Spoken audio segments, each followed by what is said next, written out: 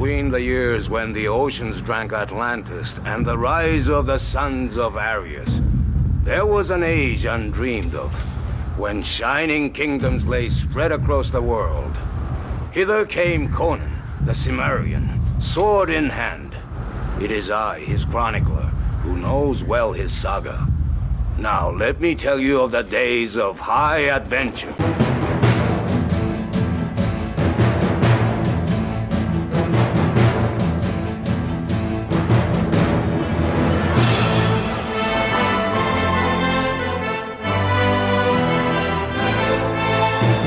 Hello and welcome to Hither Came Conan, the podcast that's talking about Conan comics one issue at a time. I'm your host, my name is Steven, and today Conan infiltrates an evil cult to save a pretty lady. And oh yeah, he also fights a giant bat because, Conan. Anyway, today we're looking at Conan the Barbarian, issue number 6 from Marvel Comics. This issue sports a cover date of June 1971, but it hit the stands in March. It sold for 15 cents, and the title of the story is Devil Wings over Shadizar. It was written by Roy Thomas, with pencils by Barry Windsor Smith, inks by Sal Buscema, and the letters were by Mike Stevens. Into the boat! Conan has arrived in Shadizar, the capital of Zamora, when he encounters two thieves, Fafnir and Black Rat. The two thieves have recently robbed a goldsmith, coming away with a goblet, a candlestick, and a dagger, each of which are made of gold. Conan, perched on a wall above them, watches for a moment as the two argue over how they're to split the booty between the two of them. Booty.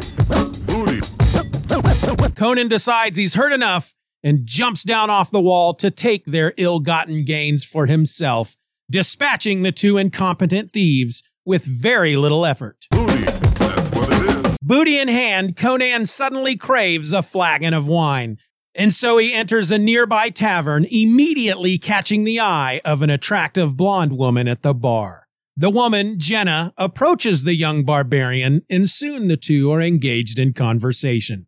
As they talk, two men in the tavern begin roughhousing, and it's not long before they slam into Conan, who pushes one of them away forcefully. After getting punched in the face, Conan leaves with Jenna, who takes him to talk to her uncle, Maldiz, a blacksmith, so that he can melt down the stolen gold into the shape of a heart. With his now untraceable gold in his purse, Conan and Jenna take a walk, ending up under a palm tree outside the city. Conan takes Jenna in his arms, roughly kissing her until she pulls away. She's not that kind of girl. Well, she is that kind of girl, but she doesn't appreciate Conan's lack of experience with a woman. She doesn't want to be grabbed and wrestled into submission like a bear. Girls like a little romance, or at the very least, a dude who's a bit more tender and gentle. Besides, she tells him, the horns on his helmet bruised her forehead. She reaches up, removes the helmet from atop Conan's head, tosses it aside, and the two get to snogging. We was not snogging! As they make out, lost in nothing but each other, a trio of red-robed men creep up from behind and crack Conan on the back of the head with a great big stick. Conan staggers, but doesn't go down. Being all kinds of badass and stuff. And so they hit him again, knocking him unconscious. Conan wakes alone to find that he still has his heart of gold. Heart of gold. I wonder if that's a metaphor for something. It's a metaphor, Daddy! Anyway, if the red-robed men who assaulted Conan didn't steal his gold, that can only mean one thing.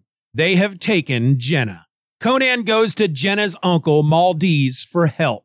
But after describing the men to the blacksmith, Maldiz declares that Jenna is lost, possibly already dead. The men, Maldiz tells him, are followers of the night god who sacrifice a young girl every month to their evil lord.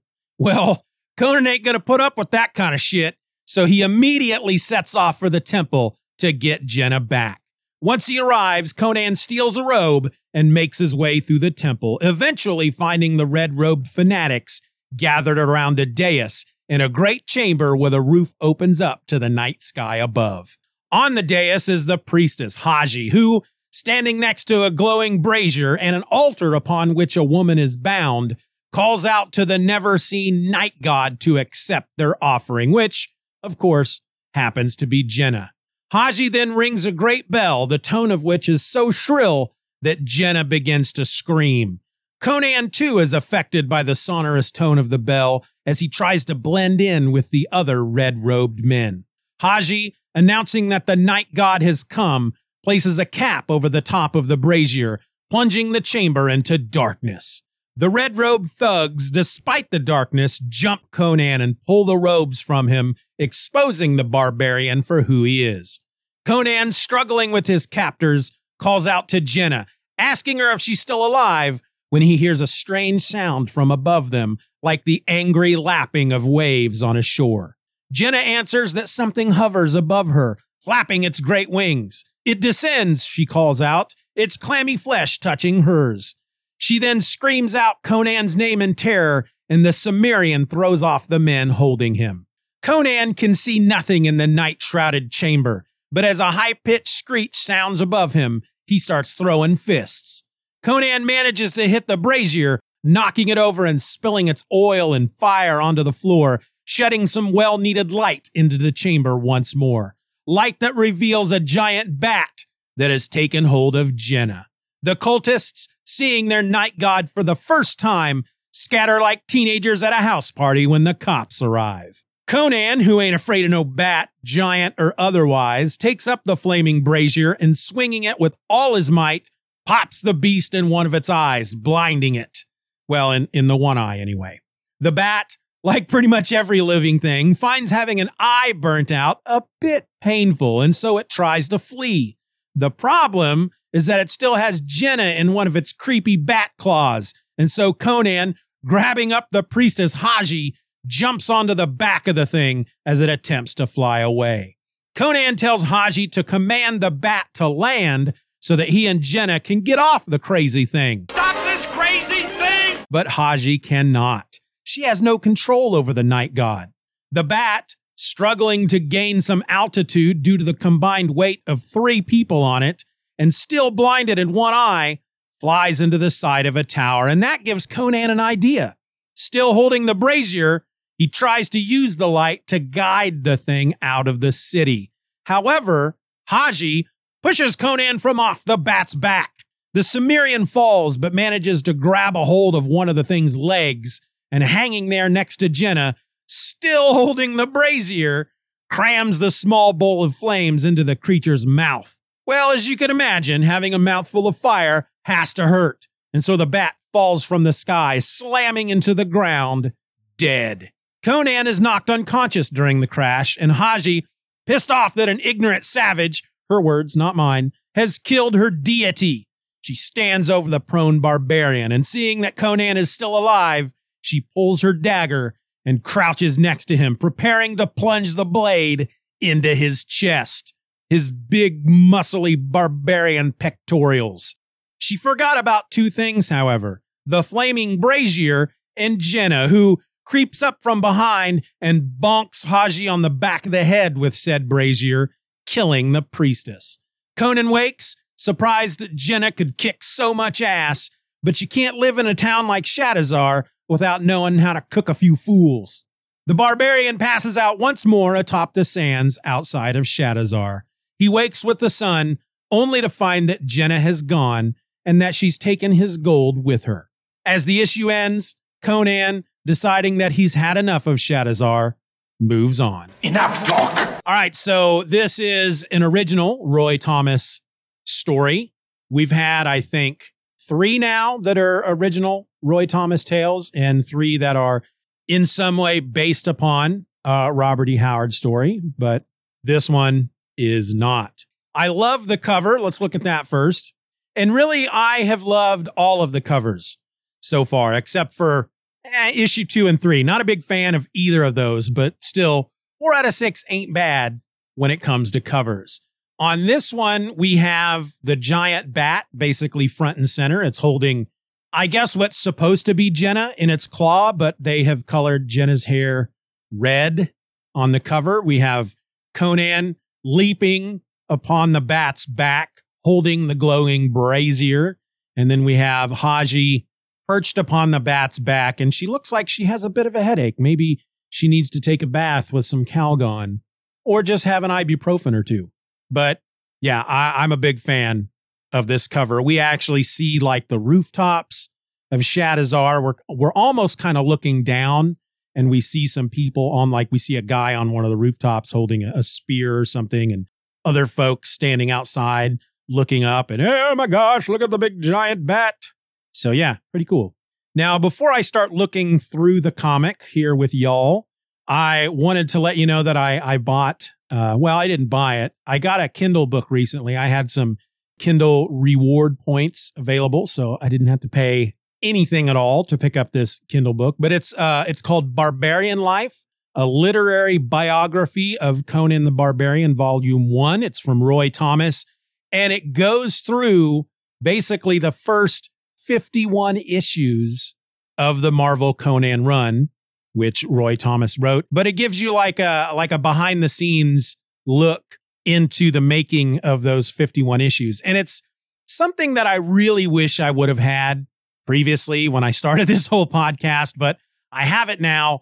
So as I look through this issue, I will be referring to what I've read in that book in reference to this issue as we go along. And if you're interested in picking up this Kindle book yourself, there will be a link in the show notes. It is an affiliate link.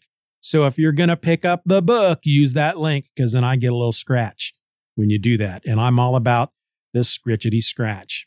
So the opening splash page is really nice looking. It's Conan with Shadizar, like the cityscape of Shadizar behind him.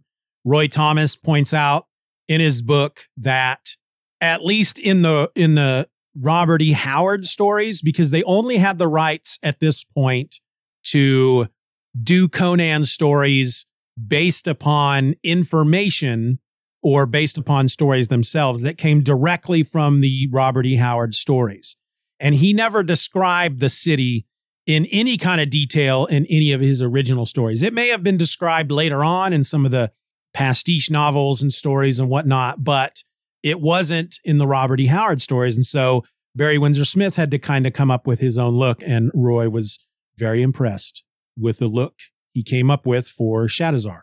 We meet Fafnir and Black Rat, which apparently are parodies of Fritz Lieber's famous characters, Fafrid and the Grey Mouser. I don't know if I'm pronouncing Fafrid's name correctly. I've heard of these characters. I've heard of Fritz Lieber. I know that they're famous characters. I've just never read any of those books, but that's who these characters are based on. They're very incompetent. Conan manages to take both of them out with really barely flexing a muscle. In fact, one of them stabs the other one in the gut. And by one of them, I mean Black Rat stabs Fafnir in the gut because he's stabbing at Conan, and Conan dodges, he ducks, he jukes, and he jives. And Fafnir gets stuck right in the gut. And then Conan just basically kicks Black Rat in the head, knocks him out. There's kind of a weird moment here where it's like Roy doesn't fully want to embrace this idea that Conan has very questionable morals. So he has this conversation with himself when he picks up the pouch of stolen goods that Fafnir and Black Rat have.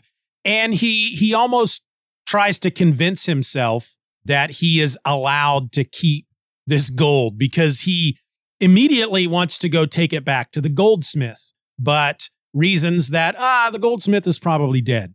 Conan then gives thought to maybe returning the candlestick and the goblet and the dagger to whoever may have survived the goldsmith, whether the goldsmith has kids or a wife or any kind of surviving relatives, but then decides that, they're probably just going to squander the gold anyway. So he might as well keep it. And he even makes a comment at one point, all this pondering makes my head spin. Maybe a flagon of wine will help me sort things out. And so he finds a nearby tavern and goes on in to partake.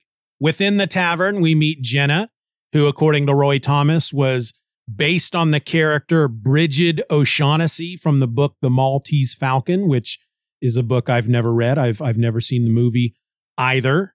They don't outright say that Jenna is a prostitute. I'm assuming maybe because of the Comics Code Authority, or again, maybe Roy doesn't want to go that hard in one of these issues. But he does have the woman at the entrance who welcomes Conan to the tavern. She refers to the tavern as the House of Suwong, which apparently is a subtle reference to a book and a movie called The World of Susie Wong, the character of which is a prostitute. So that was Roy Thomas's way of letting readers, or at least astute readers who maybe have seen The World of Susie Wong or had read the book, that's how he lets them know that she's a prostitute. Jenna at one point mentions Aquilonia and King Numidides.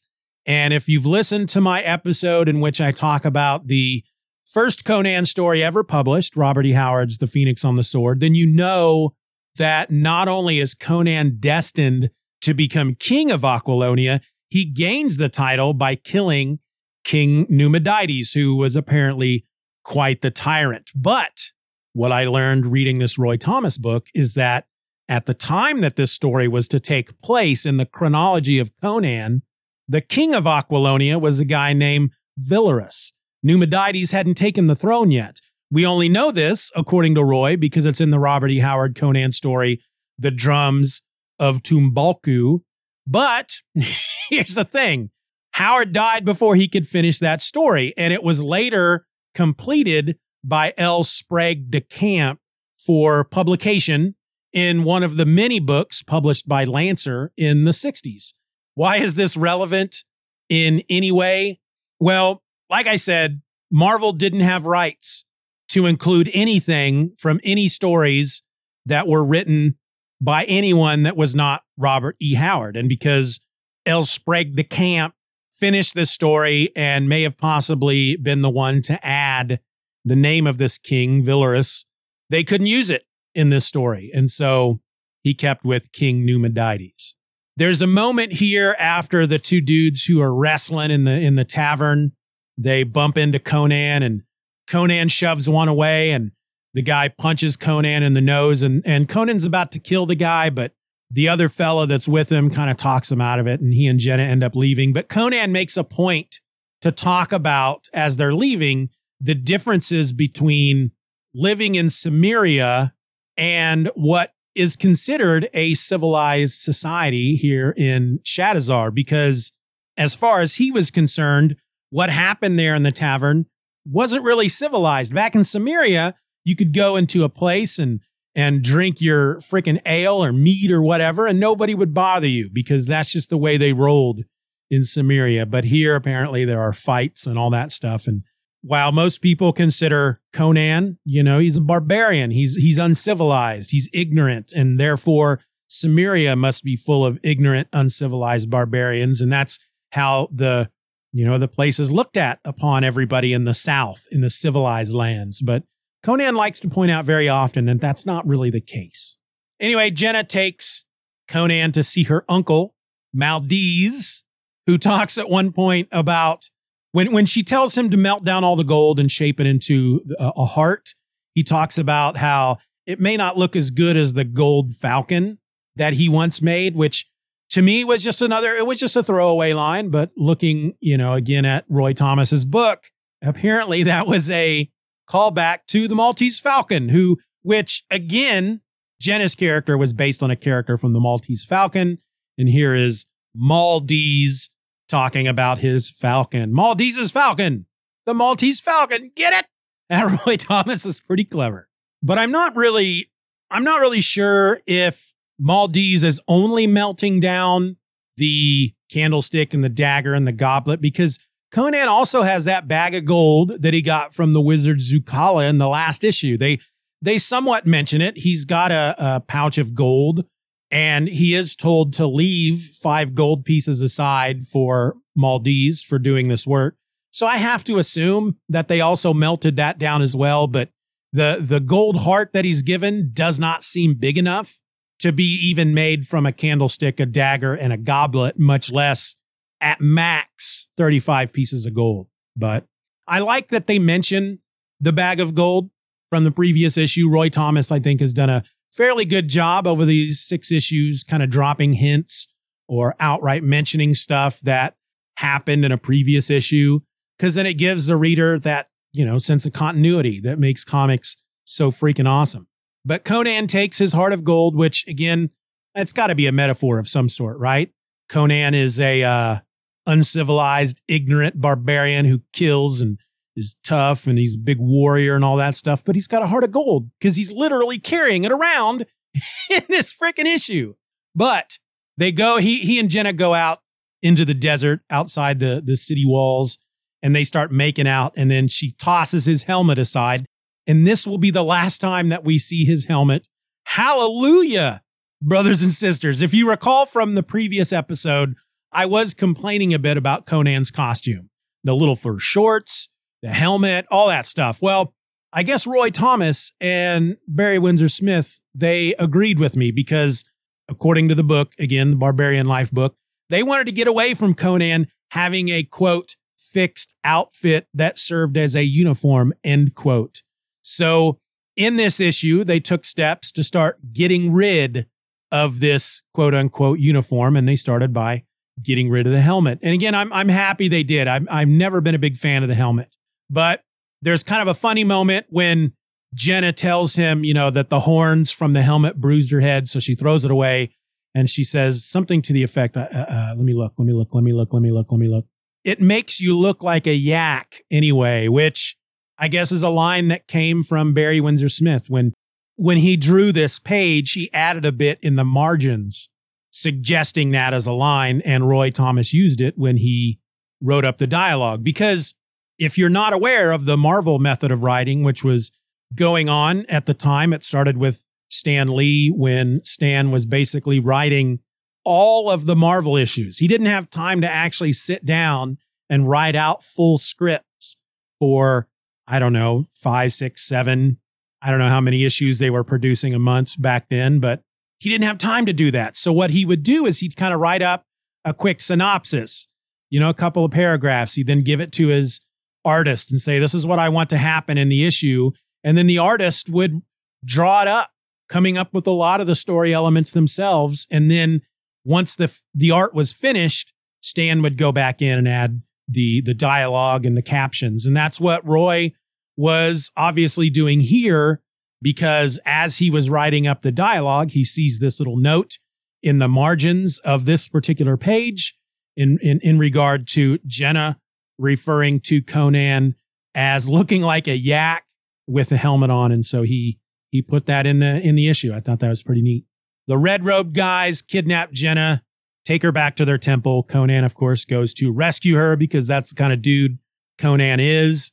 The red robed dudes and their priestess worship a god that they call the night god, but we learn that the night god isn't actually a god. And the way I read it, it's not even any kind of supernatural or magical type creature. It's just a giant bat. I mean, that may be by itself an odd thing for a bat to be that size, but that's who the night god is. And when the night god once a month hears them ring that bell, it knows that it's going to get some food.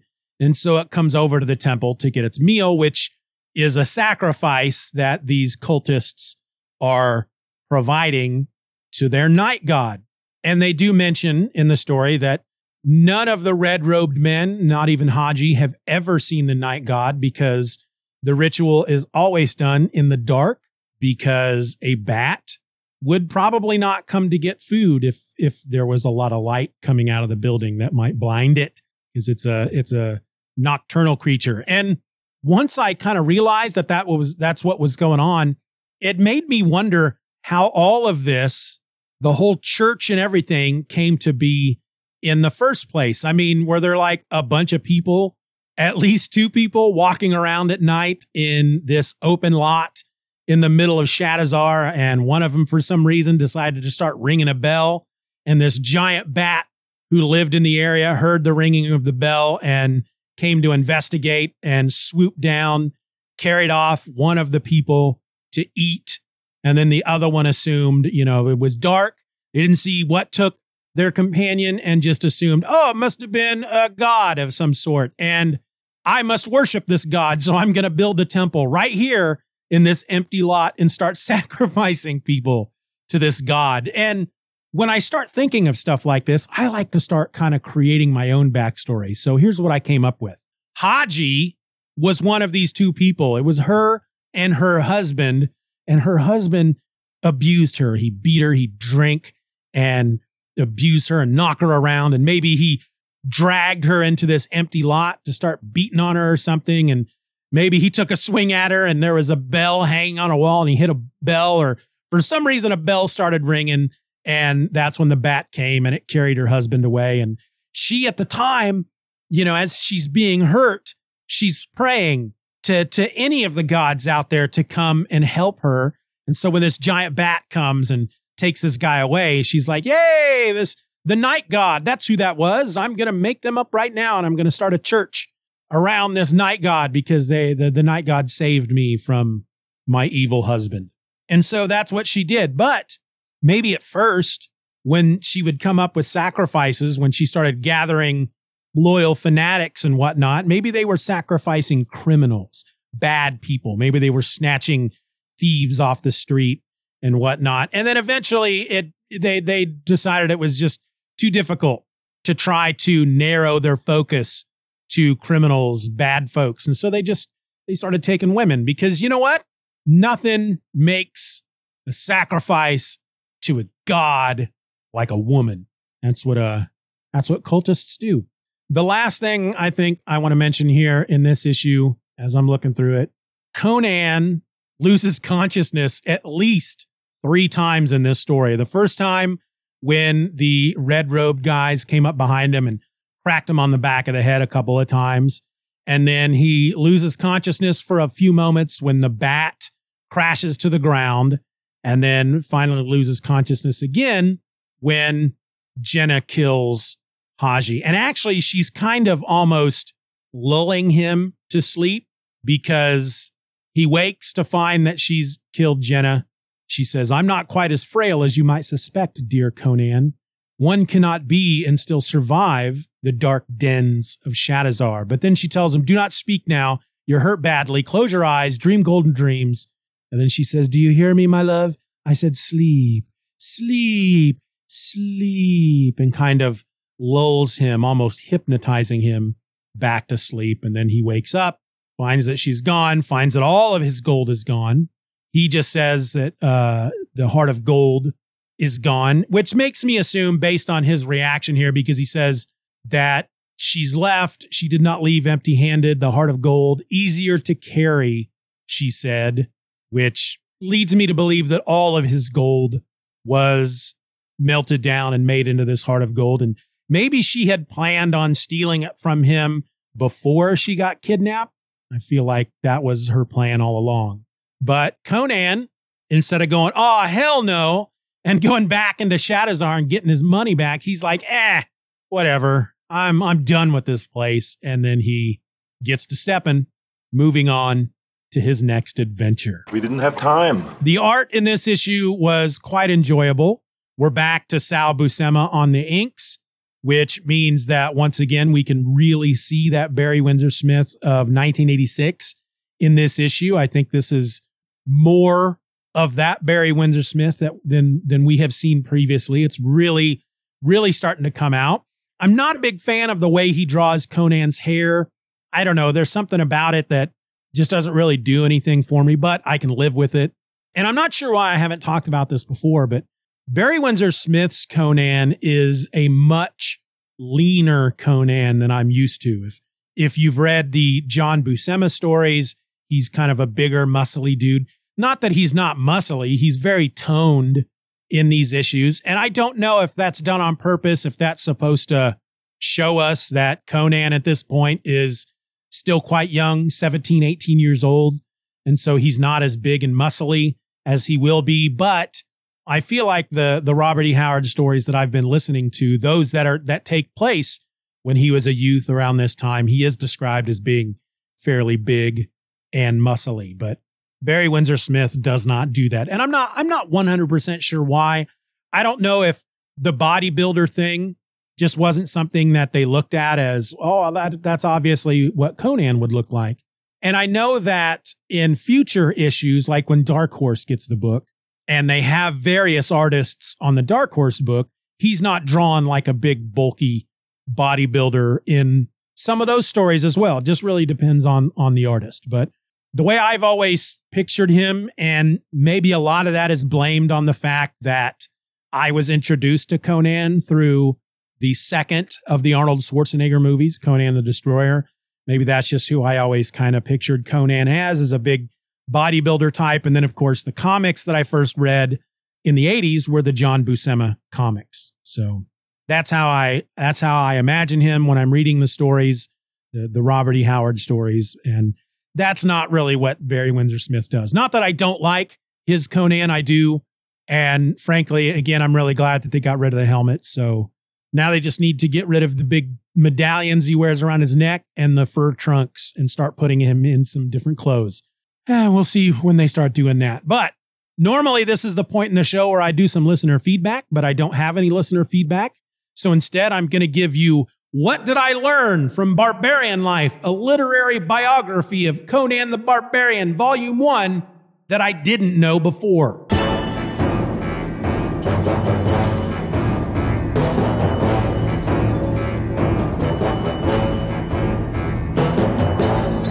So again, since I didn't know that this book existed until I'd already read the first 5 issues of the comic, and of course I'd already recorded and released episodes about them, I thought I'd just go through real quick and talk about the various things I've learned about issues 1 through 5 from the book that I didn't know at the time that I recorded the episodes. I'm not going to go through all 5 here in this episode. I'm going to just give you a couple things here, and then maybe as we continue on with future episodes, I'll talk about some other stuff. But one thing I didn't know is that other artists for Conan were considered before Barry Windsor Smith. I knew, and we talked about it in the episode, I think it's in episode 0, Star the Slayer or Thongor.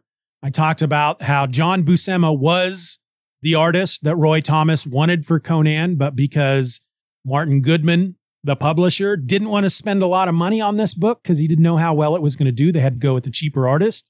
And so Barry Windsor Smith, who had done a few things, he'd done some issues here and there for Marvel. He was still a relatively new guy, so he was much cheaper. And so that's who they tasked for issue 1. But they had also considered Gil Kane at one point, who was a big Conan fan.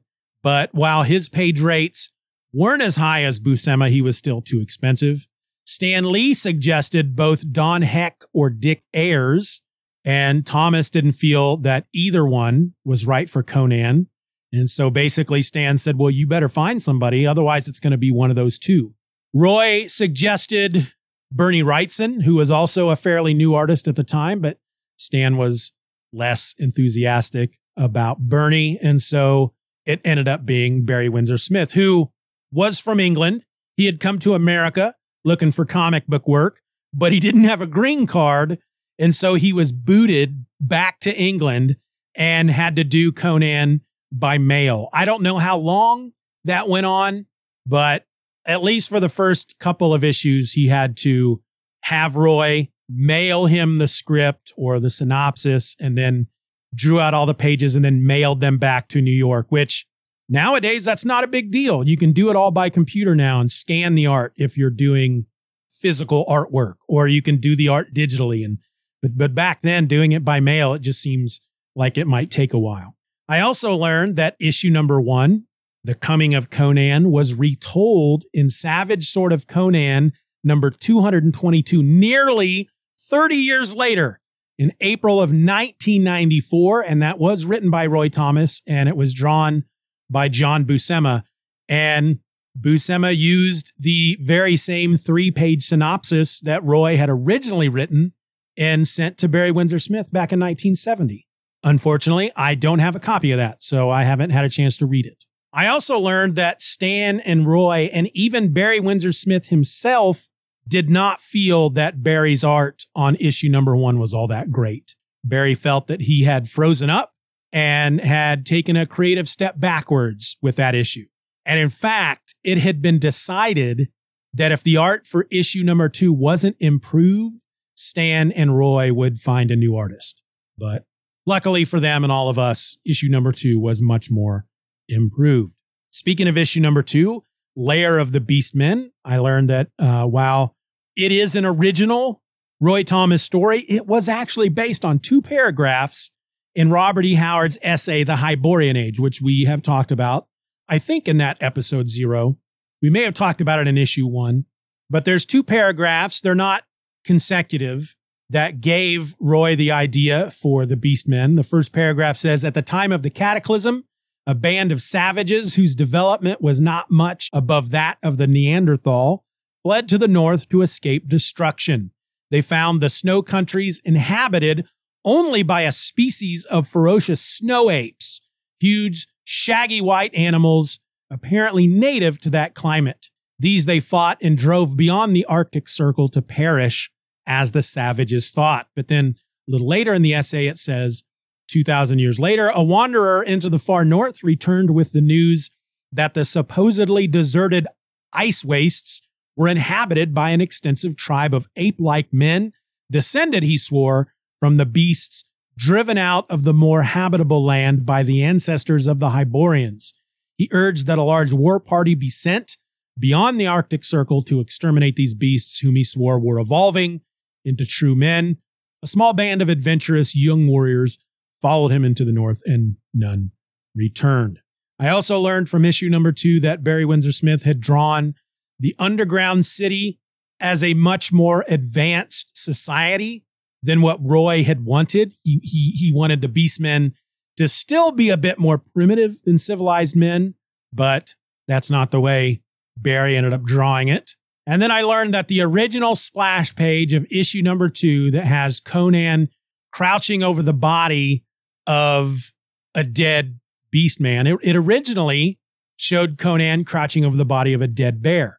And in that original splash page, he was not wearing that fur cloak. By the second page, he is wearing the fur cloak. And in the story, we learn that he got that from the bear. He skinned the bear and made a cloak. Martin Goodman, however, the publisher, he didn't like that. He didn't want a dead bear on the first page. He thought that was pretty lame. He wanted it to be a dead ape man, which Roy didn't agree with. He thought the story would be rather anticlimactic if from page 1 it shows that Conan can kill one of these beastmen, but Goodman got his way. The splash page was redrawn. And then Thomas had to come up with a reason for why Conan killed the beastman in the first place, or how he even came across it, and how he got the cloak, which is why all of that happens off screen. But that's it. That's all I'm going to give you for now. We'll see what might pop up in a future episode. Speaking of which, join me back here, folks, next time as we look at Conan the Barbarian, issue number 7, The Lurker Within. Bye.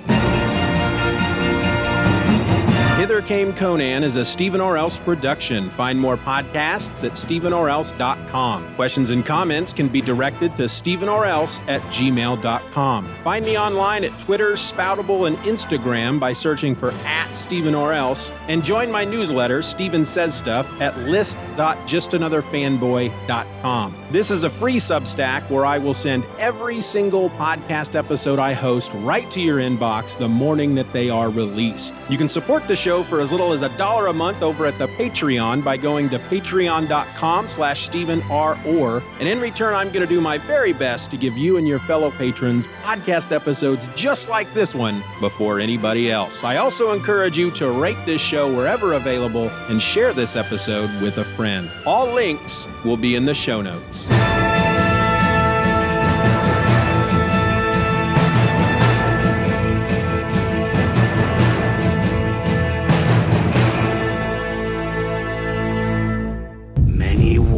And feuds did Conan fight. Honor and fear were heaped upon his name. In time, he became a king by his own hand. This story shall also be told. Booty in hand, Conan suddenly craves a flagon of wine. Booty in hand, booty. Booty in hand, cut the time. She reaches up, removes the helmet from atop Conan. She reaches up, removes the burly fart marty dear. She reaches up, reaches, and time for change. It's time to rearrange. That's who I feel like when my voice cracks. Peter Brady Bunch. If you guys haven't seen that episode, good God, what's wrong with you? On with the show. Maldives boom, boom, boom. Fart. I think I'm going to try that one again, folks. While I'm doing that, take a drink, everybody. Take a drink. That's what I'm going to do. I'm going to take a drink because I'm drinking water because never did acquire the taste for that alcohol. Oh, yeah, darling, that's good stuff, that water. Straight from the bottle. Eventually finding the red robe fanatics gathered around a dais in the great chamber where the roof farts on top of people's heads. Standing next to a glowing, and in flirt. Okay, having a tough time with this one today, folks. I'm going to take another drink. Take a drink, folks. There's time in the show where you take a drink, even though this ain't going to show up till the end. Water is the sustenance of life that makes me want to sing and dance. The red robe thug, the jab zib sub, direct rap. The red robe thugs, despite the darkness, play a game of pinochle. I don't know why. That's what they're doing. I don't even know what pinochle is. I think it's a card game. Conan can see nothing in the Moon River, singing from the trees. I don't know the words to that one. Conan can see nothing in the now. Why do I keep saying nout? It's night, you dope. Conan tells Haji to command the bat. You ever dance with the devil in the pale moonlight? Then the hell with you.